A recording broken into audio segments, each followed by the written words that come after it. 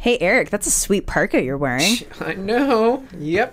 I always wear it in the Nerd Cave when I'm going to have some popcorn. So. Oh, yeah. I made a bowl. You want some? Thank you. Do you want some root beer to wash that down? Yeah. By the way, that was a really rad hammock that you hung up outside, too. You know, I got it on eBay. Yeah? For like $20. That's a good deal on a hammock. Free shipping. I like it. Yeah, it was awesome. Oh, shoot. Wait, what time is it? Is the hockey game on? Oh, I think the Sharks are playing. Yeah, we got to go watch the Sharks play. All right. Hey, where's Brian? Funny thing about that, we were watching Avengers the other day, and Brian decided to try peyote. Oh, no, he's not trying to watch things in 3D again, is he? Yeah, oh, so he basically, when Robert Downey Jr. came on the screen, he just ran out of the room screaming, "The snails! Oh my God, the snails!" And we haven't seen him since. He's presumed dead or in a sweat lodge somewhere. So... All right. About that. Yeah. You want to go watch the game? Yeah.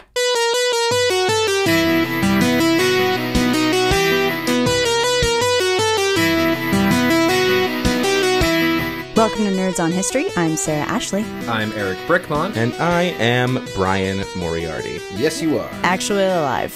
Wow. How about what a trip that was. You're still a little sweaty and scratched up, but... Definitely. And about 10 pounds lighter. Yeah, you look good, though. It's a wonderful weight loss plan. I just want to say, I probably walked 150 miles. That's why you lose so much weight. And Disneyland was super fun because Disneyland, I went back. And did you know that the characters now can actually talk with mouths moving now? It is so trippy. It was so trippy. And what was even trippier is I was on the Storybook Land ride, and the caterpillar started talking to me, which he was the boat at the same time, so I was really, really tense about that. But, yeah, then after all the vomiting, I was good. That's good. Great. That's good. Well, I'm glad you made it through. Of course, Magic Mountain will never be the same. Okay. I'm good. Flashback! Yeah, Space Mountain was an experience. I traveled to Venus, actually. Oh. Yeah, that was really something. Yeah, I bet. This was very, very warm. Very warm. A lot of pressure. A lot of pressure, indeed. Probably fixed your back, though, I imagine. It did. Yeah. That's good. It did. That's good.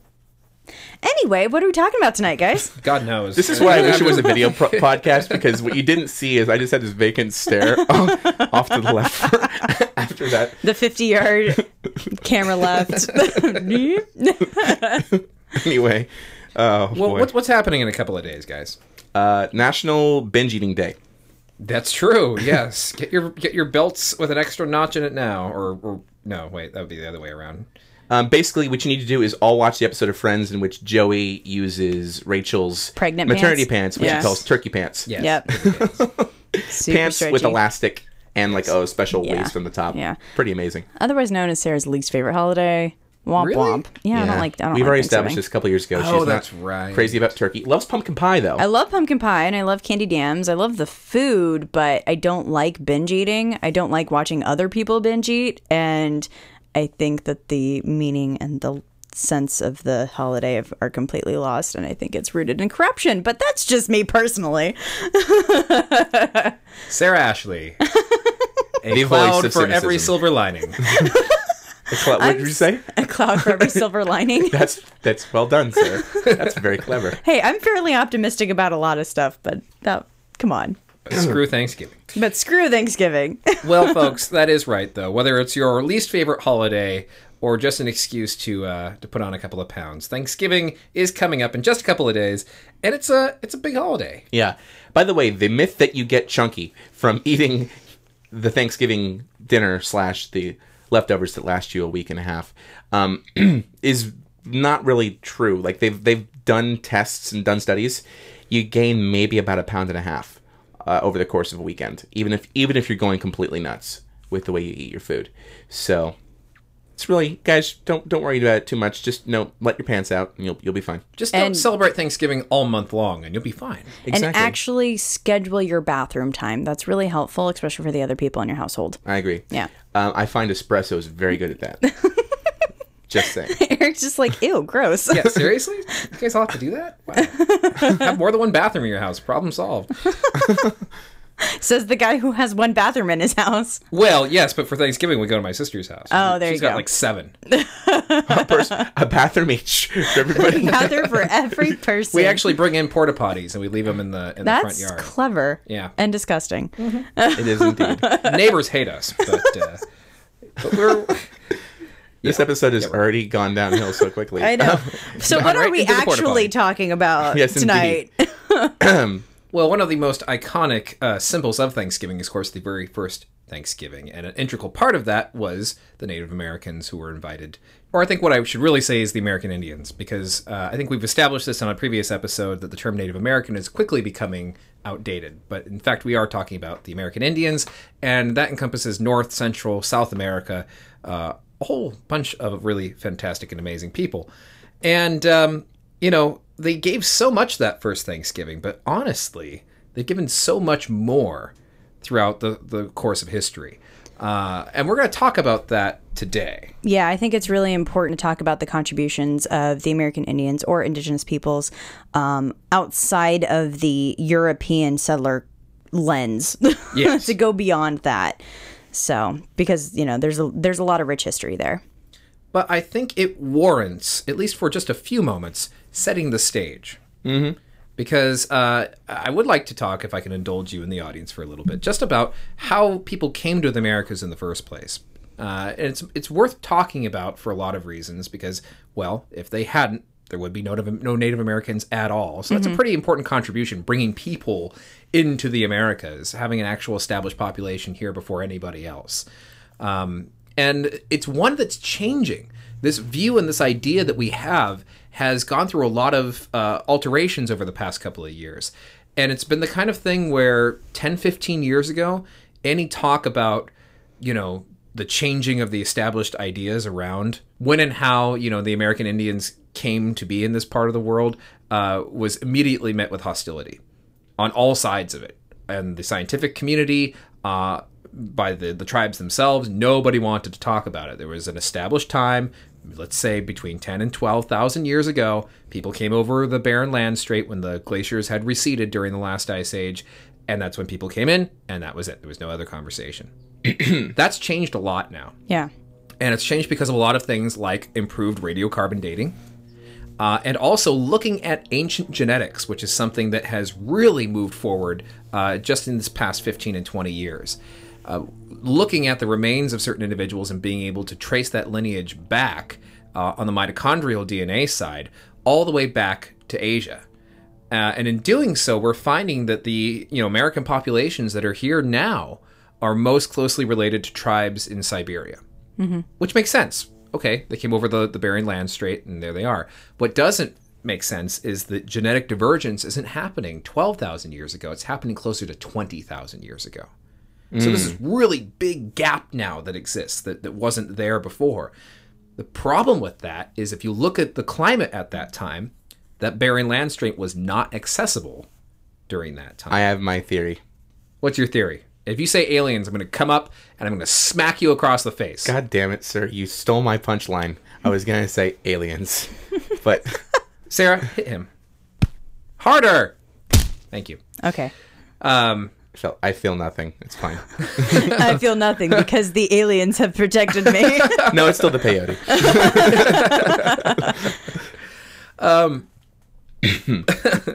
So here's the interesting idea. How do people come across then? Well, archaeologically, you're looking at the record there of all the flora and fauna that were along the coastline. They don't just magically disappear, 20, 15,000 years ago. They're still there. The coastline was still accessible. And it's not without reason to think that these folks came over via boat or traveled along the coast. That's what I was going to say. Actually, that was been my real theory. Is it really that far-fetched to assume that these guys couldn't have created some sort of maritime craft to get across the water? Here's the problem with the coastlines. They're constantly... Some sort of... I'm sorry. I'm like, yeah, they had boats. Yes, some sort of maritime craft. It could have been... Because here's why. It could have been a raft. It could have been a boat. It could have been a log. Yeah. It could have been a cruise ship. Some kind of boat. It kind of covers all of that.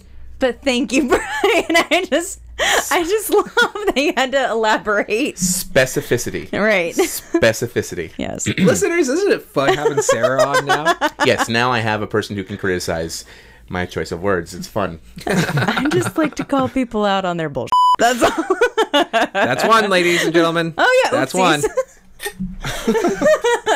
We're going to have some sort of contest. I know. How many episodes in will it take before Sarah does not have a single swear throughout the episode? So listeners, start placing your bets now. I'm going to bet somewhere in April. I'm going to say sometime in 2016. Oh, wow. Yeah. Well, okay, I can see that. But we'll see. We'll see. And whoever wins gets a T-shirt and some peyote. All right. Wow. Good Can luck I with join that. this contest? No. Oh. Yes, some sort of maritime craft was used to travel down the coast. Yeah. We know this because we have found some remains that indicate that there were people inhabiting that area, but that's the thing. The coastlines are easily eroded. Archaeological evidence does not often survive in those areas very easily, so this is a bit of theory. There's not a lot of solid proof. What we're seeing is more proof is the remains of the people who actually made it here and when those are dated, and that's where the radiocarbon dating comes in. And we're seeing more dates that are predating, going back further. Some of them are contested, but they're usually ranging anywhere from between 15 and 13,000 years ago, which would push it back, a good 500 to 1,000 years earlier than what had been accepted before. Some folks think that Europeans came over much earlier and were actually the ones who became the Clovis people. That is utter garbage in my personal and professional. Are you referring to the Viking theory, or No, this predates Vikings. This is That sounds like some this is some of the I've heard the theory. anthropological racism to me. Yeah, now that Yes. now that you recall it, I do remember hearing it. And honestly, I mean, this is what the purpose of science is to challenge the status quo, but challenge it and prove it with data. And so we're seeing that on twofold. We're seeing it now with challenging the Bering Strait theory, but we're also now seeing it challenging that theory altogether. And that's always going to happen. It seems a little incredulous that the ancient Europeans would have been able to have done that, but it's a theory nonetheless. I believe it's called the Sultrian hypothesis, if I'm remembering that correctly. But it is kind of garbage. I mean, the DNA testing that's actually being done on those sites that are being proposed to actually be these European pre-Clovis people are showing that their DNA is so much more closely connected to the Siberians. And yes, there's a little bit of Western Eurasian DNA in there, but so is there Western Eurasian DNA in the people of Siberia. So it makes sense that those folks came over not through Europe, but the other way. They kept going. Yeah, exactly. And tribes in Siberia were fairly, and still are fairly nomadic. Yeah. So it's not impossible to believe. And then here's the other thing, though, just to kind of take away from the scientific aspect of it and more of the human aspect, like what I really appreciate that sense of, hey, it looks like there's land across this giant body of water. Let's go there. That'd be fun. Like, I kind of want to know what has driven that. Exactly. what was the motivation to get there? And climate is usually more than anything. Yeah. We've seen that with other examples of human migration, including Europeans moving into Europe. Didn't work all too well when they got closed off by who's to say that? I mean, they don't know that the climate's so much better across the ocean. Well, I think you just hit the nail on the head, though, Sarah. It's man's innate sense of curiosity. Yeah. There's land over there we've never seen before. I wonder if there are people over there. I wonder what's on the other side of that body of water. If you guys ever read Neil Gaiman's American Gods, there's like kind of a little in-between chapter in that book about a god telling people to actually go across and go settle in America. And it's actually very, very fascinating and obviously fiction, but really fun fiction. So you guys should read that book. Well, I'll finish on this note by saying that some of that initial resistance to this theory was not just by hardline, scientists who didn't want to have to rewrite the textbooks and change their thesis papers. It came down to also the indigenous peoples who didn't want to accept one of the theories about early pre-Clovis people being that they came in, that being the indigenous peoples that we know today came in and wiped that other group of people out. that's also a theory that's pretty much been replaced now by the idea that it was waves of migrations that were coming in just over a much longer period of time than people were thinking. And coming down and into Central and South America, perhaps also as early as, 13 or 14,000 years ago, which is pretty huge. Yeah. I mean, that's a fast migration of a very large number of people that would eventually end up by the time, Columbus arrived in the New World at about 20 million. So that's a good number of people coming over, quickly establishing their roots and then diversifying and becoming all these amazing cultures and language groups and having many know babies. Today. Lots of babies. Gotta have them many babies. babies. I know Yes, all about that. I'm very, very good at that. Yes, indeed. Ew. Just had to throw that out there. But that sets us up to where we are today. Awkward pause. Eric just bragged about his mating prowess on a podcast. Yes, I did. I did. I'm human. Yes. It's what we do the best. We procreate. It has no negative impact on the world at all. The world is fine. Overpopulation is a myth. That's a joke. Anyway. But anyhow, Slow exhale. that brings us to where Europeans were then first introduced to Native Americans. Sure. Let's talk a little bit about that. Let's talk about some of the things that, in perhaps doing not so wonderful things to our new friends, ended up gaining in return, however. Yeah, so if we're going to specifically refer to the Plymouth people, the people who came from England, their challenges were that they thought they knew what the New World was going to have in store for them, and they were grossly wrong about what they had no idea how cold the winters were going to be. They had a lot of their food did not make it over across the trip, so they had been forced to now grow food, and they also had no idea how to grow with the soil that was in America, and particularly in this case New England, what would eventually become New England. So they were starving, and a lot of the people started being wiped out. Just because they were struggling to survive and they couldn't make the journey back across the Atlantic back to England. So they were in a really tough spot. Let's be totally fair here.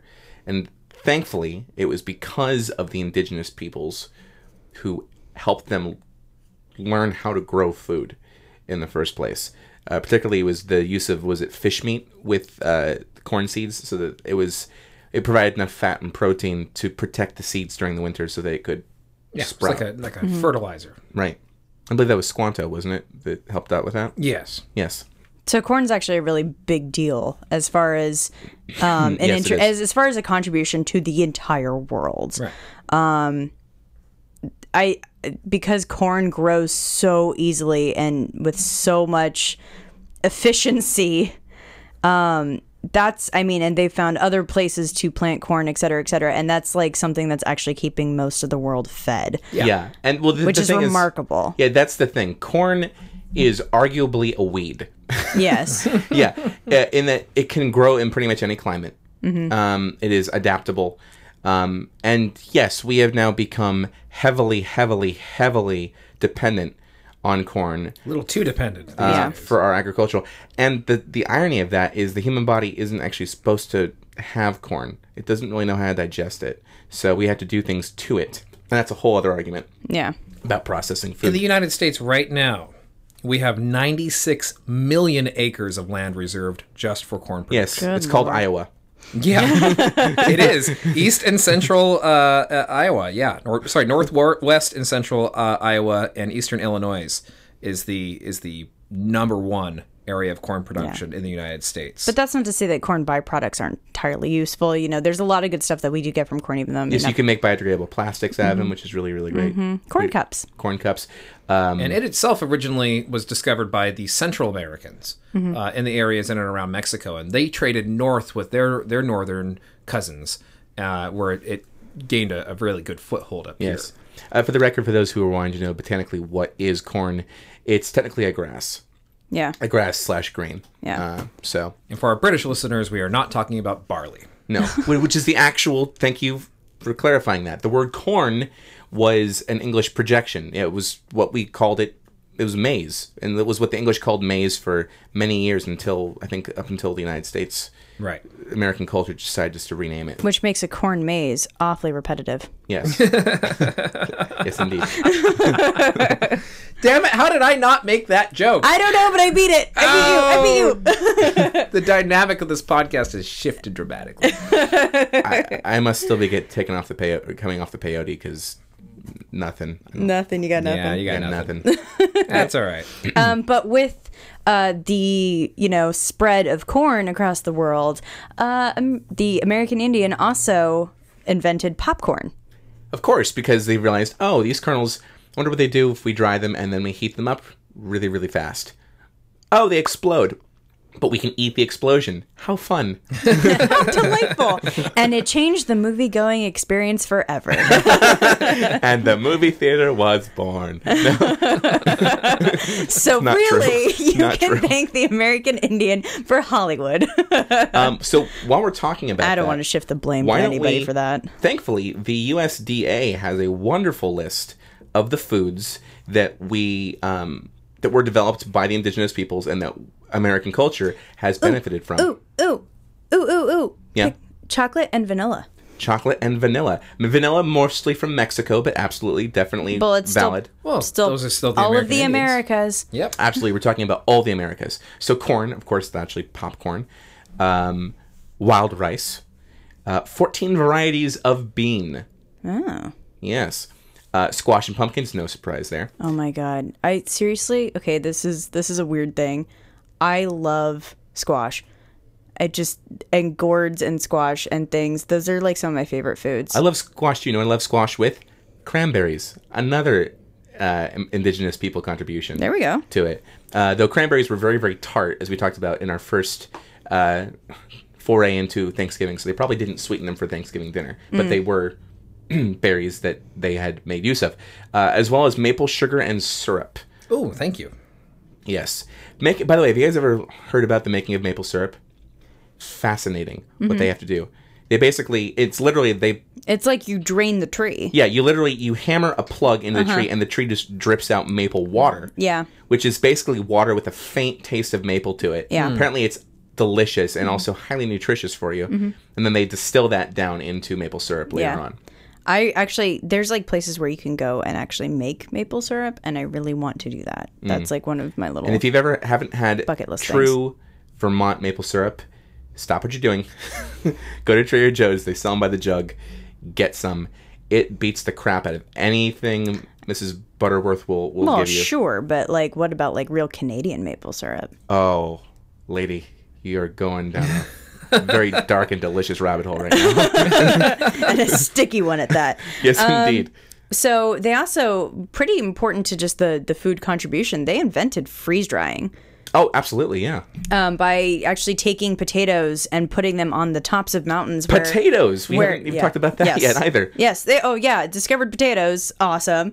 But yeah, you can take potatoes, put them atop mountains, and they're like frozen, and it evaporates the moisture right out. That's awesome. They also capitalized on turkeys, even though we did talk about there was a European peahen that was called... That's what they called the turkeys last time. Oh, okay. Yeah, that's where the term turkey came from, is because there was a peahen that was native to Turkey. Oh, Right. okay. That's where the Europeans called it that.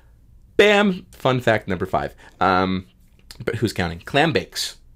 Another thing that they contributed to. Oh. Of course, it makes sense if you're a tribe that is native to, and that's the proper use in that case, native to the parts of northern New England. You're gonna in Maine. You're gonna be relying heavily on Seafood. sea life, exactly, for your food.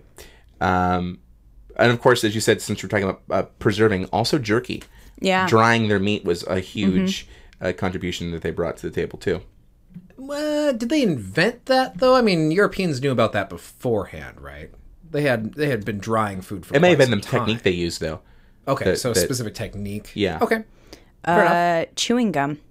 Yes, chitle. Yes, indeed. Yeah. And the gum tree in particular. Right. Well, it cultivating was the gum it tree. was spruce sap Yeah. that the American Indians were actually giving to the colonists in New England to gnaw on. But yeah, absolutely, gum tree. was extremely important. Since we're talking about produce still, and now we're talking about food, so of course tomatoes were also a New World convention and deemed poisonous by Europeans until many, many years, which it's because it was in the nightshade family. That's why they thought of it. But it's not actually, obviously we know it's not.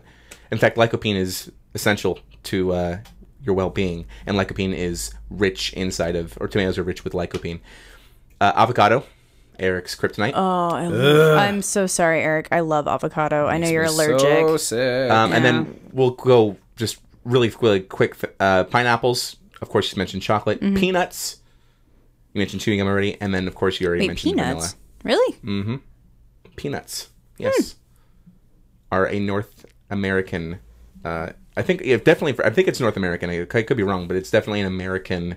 Then what did George Washington Carver do? Yeah, so common misconception, he did not invent or discover the peanut. Rather, he innovated over 100 different uses for the peanut, including one of them was using them as a crop rotation cycle for getting the most of your nutrients for crops. So Great. Cool. Yeah, To bring it back soil, to I should say. popcorn, just to finish out this little segment on food for a moment. Sure. I did want to mention that the Inca had a unique use for it because they actually used it to cover and decorate the burial mounds for the dead. So they pop popcorn, put it over dead bodies. Did they really? Yeah. Wow. And some of that dates back, as evidence found, over 3,000 years ago. Some people think even further back than that. Could have gone back as far back as 6,000 we've now progressed from dead bodies to dead trees now. Yes. Excellent. Well, just to kind of talk about some of the weathered gear, like the outdoor kind of, for all you sporting types. Yes, indeed. Yes, they've manufactured, I should say manufactured. They've contributed quite a bit to the outdoor lifestyle, to say the least. So parkas, like we mentioned in our cold open right there, they were made from caribou fur. For a long time and kind of fashioned from, skins and furs. Moccasins, clearly. Animal hides, yes. Clearly. Yeah, yes. clearly. Duck decoys. Duck decoys. Yeah, for hunting. Oh, like they would actually stuff ducks and use them as... They would construct them from feathers and reeds. Really? Yeah. That is really, really cool. Huh. They've found 2,000-year-old duck decoys in Nevada around like 1924 or something like that. That is cool. And so that's pretty interesting. And they kind of also had their own version of snow goggles that they would use from the Eskimos had used with like walrus tusks and narrow slits through the eyes so you could still see out but keep your eyes protected. Huh. Isn't that really fascinating? It is very fascinating. Yeah, and it also helped kind of get rid of the glare that you got from the snow and reflection and stuff. So it's really, really inventive. So basically like ancient sunglasses in a way. Yeah. And of course camouflage.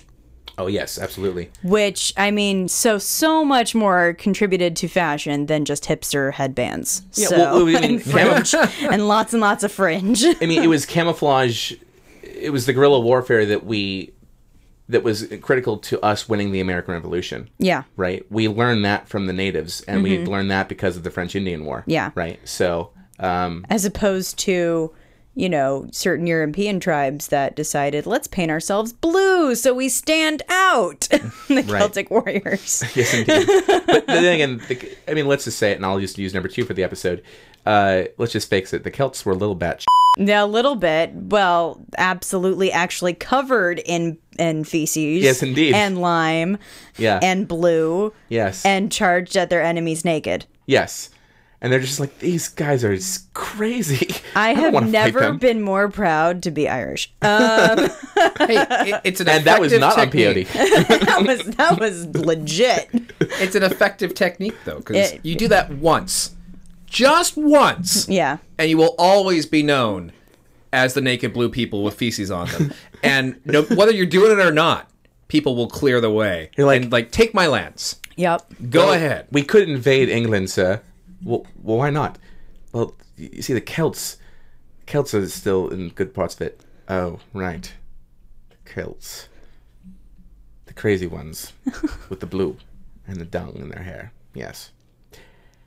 Let's Let's go to Spain, shall we? Let's go to Spain first. Maybe then we'll circle back to it if we have time. They have lovely beaches in Spain. Let's go there. Yes, apparently the Romans were British all of a sudden. Yes, clearly. Well, anyone who's according evil- to Hollywood, anybody who's from Europe has a British accent.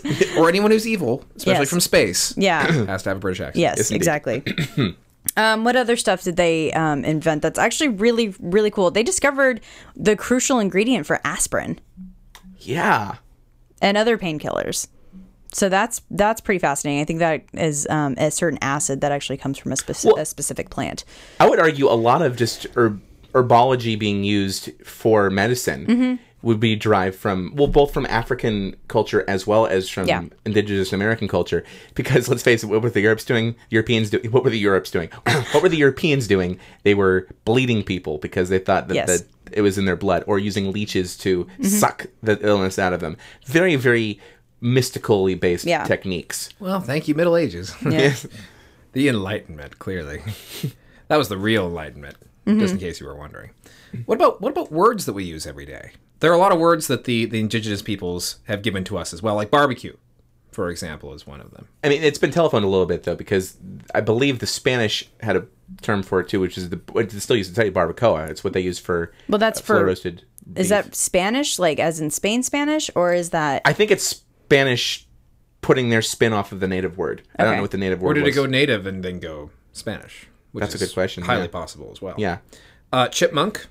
Chipmunk was going to be the one I was going to say. Yes. chipmunkies, Skunk. cheeks. Okay, yeah. Skunk is another one. Mahogany is kind of obvious, yes. Hurricane, which I found to be very interesting, is also an indigenous word.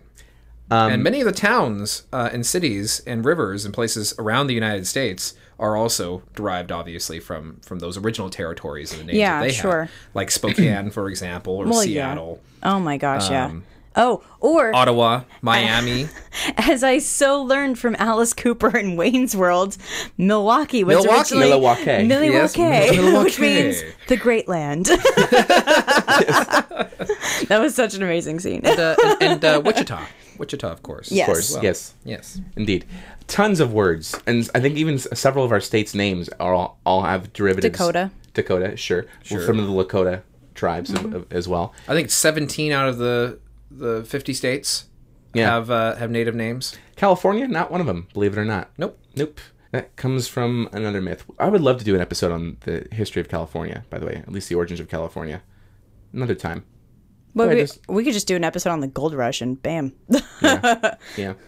Just know the idea that, because California was originally a mythical place, that's why I'm kind of... Okay. That's why I want to talk about it. Correct myself. 21. 21. 21 states in the Union. Alabama, Arizona, Arkansas, Connecticut, Dakota, Illinois, Iowa, Kentucky, Massachusetts, Michigan, Minnesota, Mississippi, Missouri, Nebraska, New Mexico, Ohio, Oklahoma, Tennessee, Texas, Utah, and everyone's favorite, Wisconsin. New Mexico is cheating, though. Yeah, it is cheating a little bit.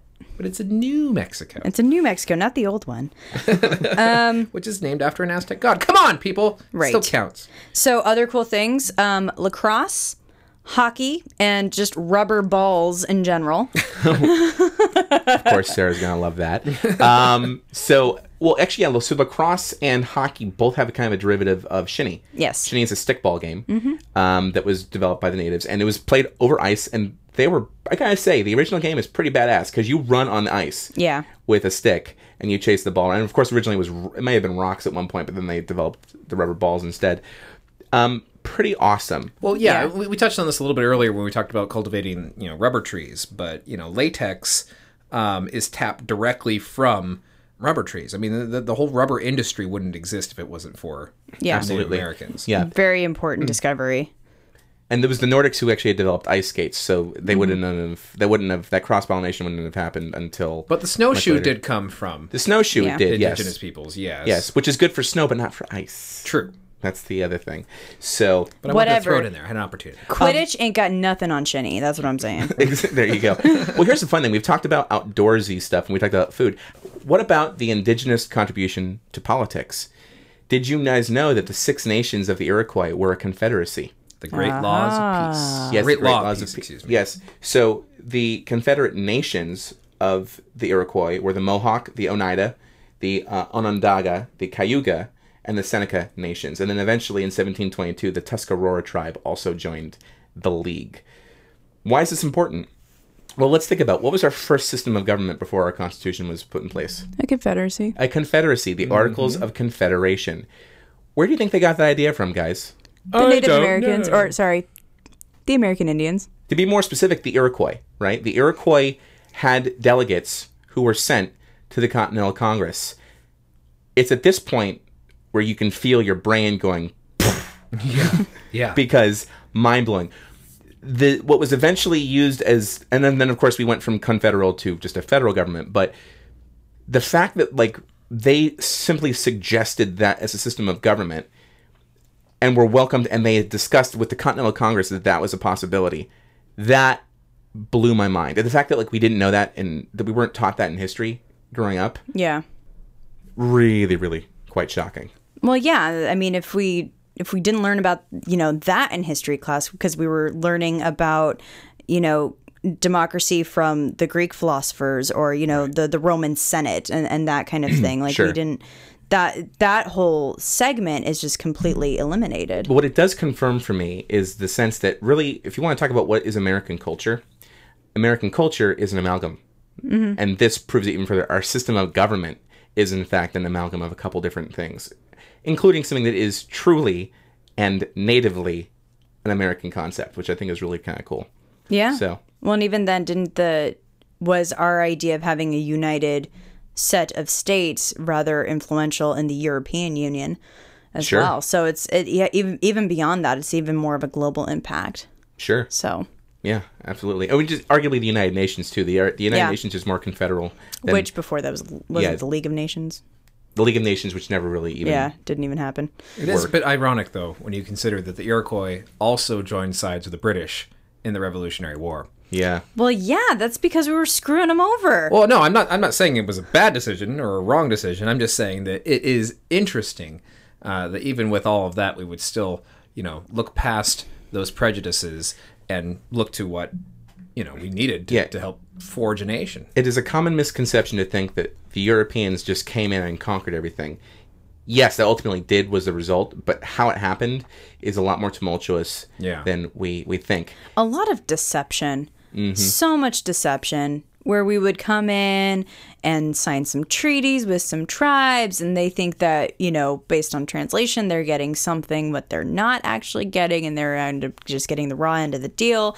But it's okay because we have a shiny medal with our president's face on it that you can have. Yeah. Well, it's even more than that. It's the fact that there was deliberate manipulation, manipulating tribes against one another, making false promises, having them fight wars that then resulted in both of them being weakened so that we could literally just break our promise to begin with and go in and forcefully remove them. And the constant rewriting of all of these laws over and over and over again to satisfy whichever administration wanted to keep moving west. Yeah.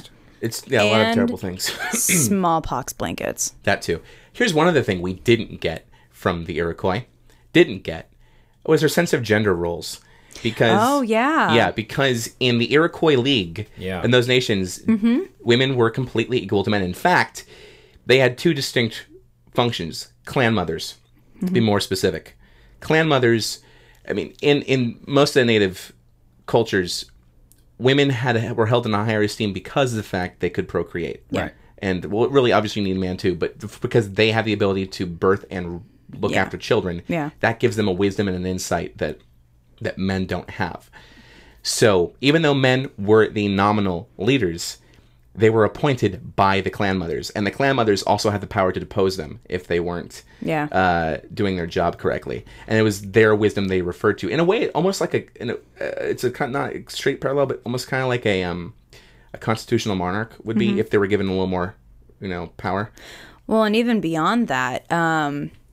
Beyond just those specific gender roles, in certain tribes there were people called their Berdache, who actually were women who were actually living their lives as men, would actually take a wife and would adopt children, or the wife would just go get impregnated by somebody else and raise and have entire families, and that person would be the hunter, and have that kind of what's considered a more traditional masculine role. Yeah, completely accepted.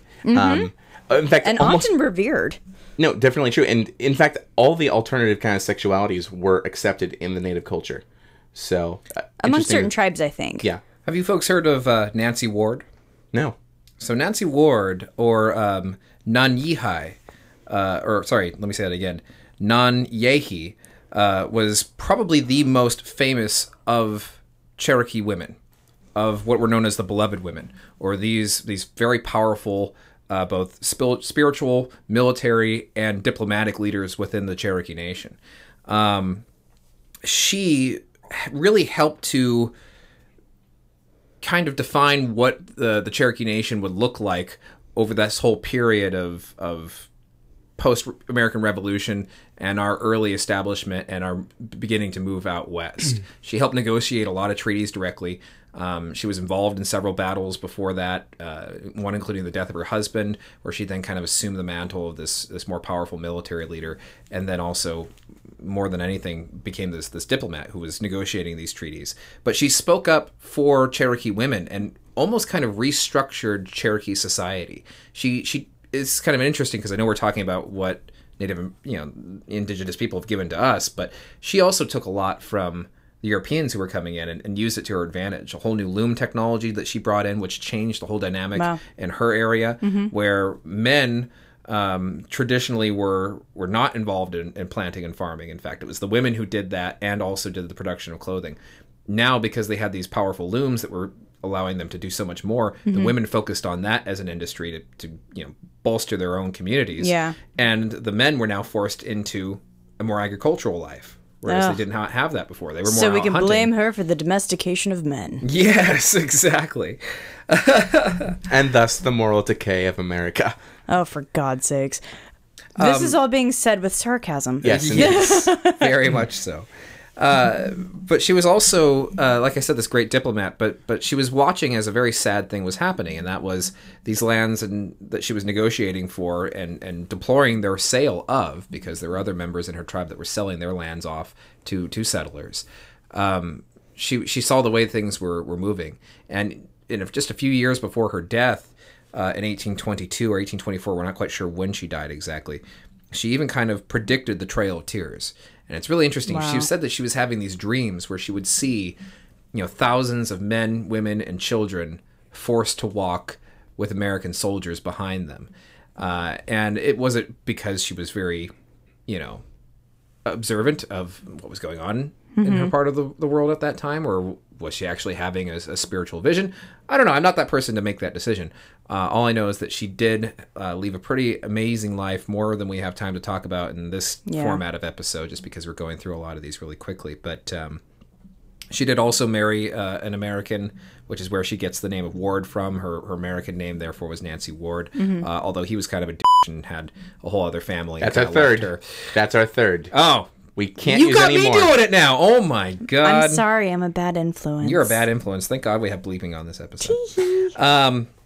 But even still, the way all the ways that she was treated wrong, she always came out on top. She was this really amazing and very powerful figure. So look into to Nancy Ward, or Nan-Yahi, as she was known by her Cherokee name. Absolutely. Wow.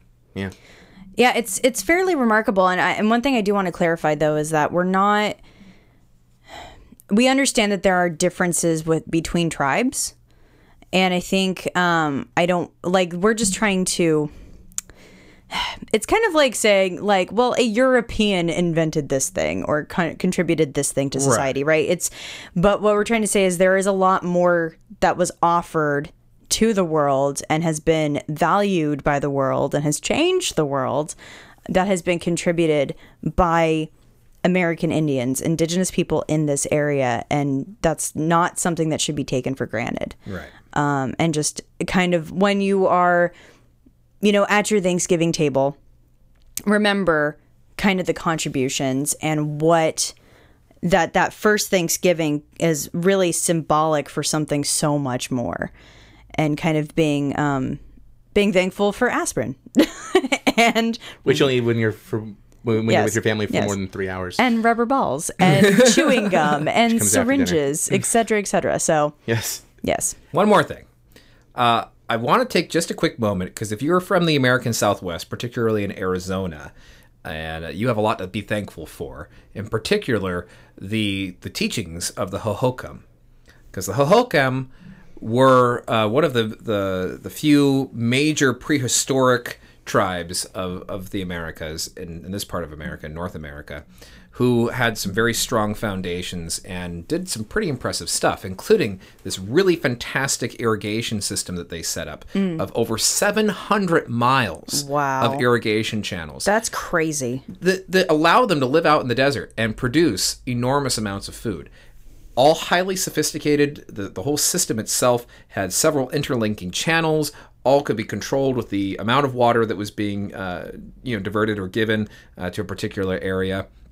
They had all of this constructed with very simple techniques. We're talking about stone tools that were used to carve out these massive channels, and they were huge.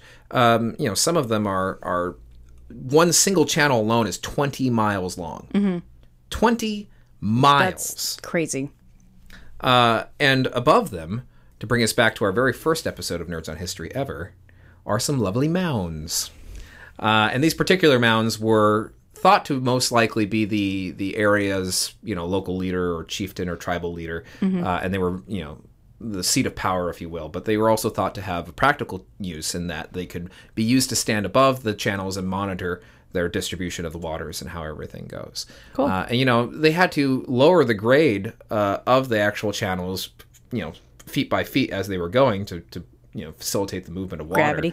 And that's a huge undertaking. To be able to plan and execute all of that requires extreme coordination and organization. And it's no big surprise that these folks are neighbors to the Anasazi, who we've talked about in the past. Oh, yeah.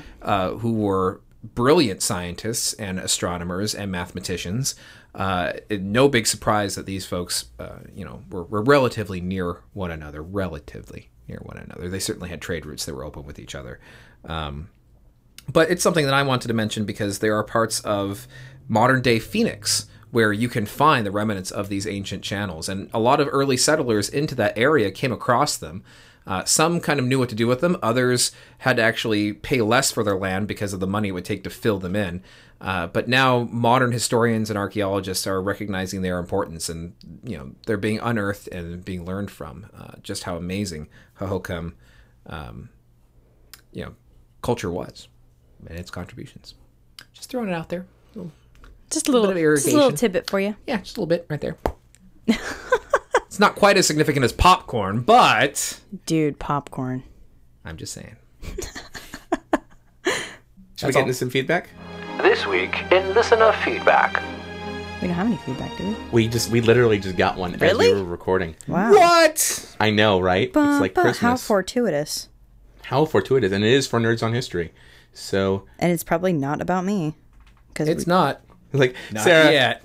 I don't know how I knew, but I just heard you're going to be like the new co-host, and I think you're doing a great job. Because it's not like you guys aren't just recording these episodes back to back anyway. We got a piece of feedback from Josh, who said, I'm a listener from Kentucky who loves listening to you guys. Work flies by when I listen to your show. Thanks for your hard work. I'd like to hear you guys talk about the history of board games in America. Oh. We are so on that, dude. Do you know that worry. these two guys just got raging nerd-ons when you said that? Absolutely done. Going to happen. No question. And before you get too far in, we apologize for the Atlantis episode before you go too farther in. Yeah. Right? You know what I'm talking about. Yeah, no, because when he said he was from Kentucky, and I'm like, ooh, Yeah. okay. So this is what happens when I go away. There was There a bit of a controversial statement that was made, and it was not intended to be as offensive as it ended up being. So. Yeah, and it ended up being apologized for multiple times. Yes. Over the course of multiple episodes. Yeah. So, Josh, if you want to see what all the drama's about, check out the Atlantis episode. But otherwise, skip the Atlantis Or episode. do what I did and don't listen to it. Yeah, there's that too. Yes, indeed. Anyway, so, what was it? Talk about the website. Yeah. Okay, so if you guys want to learn more about what we do here at Nerdonomy, you can go to our website, nerdonomy.com. You can also follow us on Facebook, facebook.com/nerdonomy, or you can follow us on Twitter at Nerdonomy. It's very redundant all across the board. Just type in Nerdonomy into Google and you will find us. I guarantee you. We promise you that. And if you love Nerdonomy, you want to hear more of Nerdonomy, then go to our website, click on that donate button. Or perhaps even more importantly, go out there and tell the masses about us. Tell your friends, tell your family, go on social media, shout us out, let us be known, and then tell those people to hit the donate button too, because that's going to keep getting the content to you, folks. Absolutely. And we hope with this episode that, since we did a very top level, that we've inspired you to look up more about this. As we've always said, don't take our word for it. Go out there and research this stuff yourself and find out there's a whole wealth of information that goes beyond what we're able to cover in this there's episode. Several books written about Nancy Ward. There's a lot written out there about the very first people to come to the Americas. There is tons of information written about food. Yes, indeed. And of course, the interwebs have lots of information, but sometimes nothing replaces a good book. Well, guys, it's that time. So until we meet again, stay nerdy and tune into us next time. Same nerd time, same nerd channel. Nerdonomy.com. Bye. Bye-bye.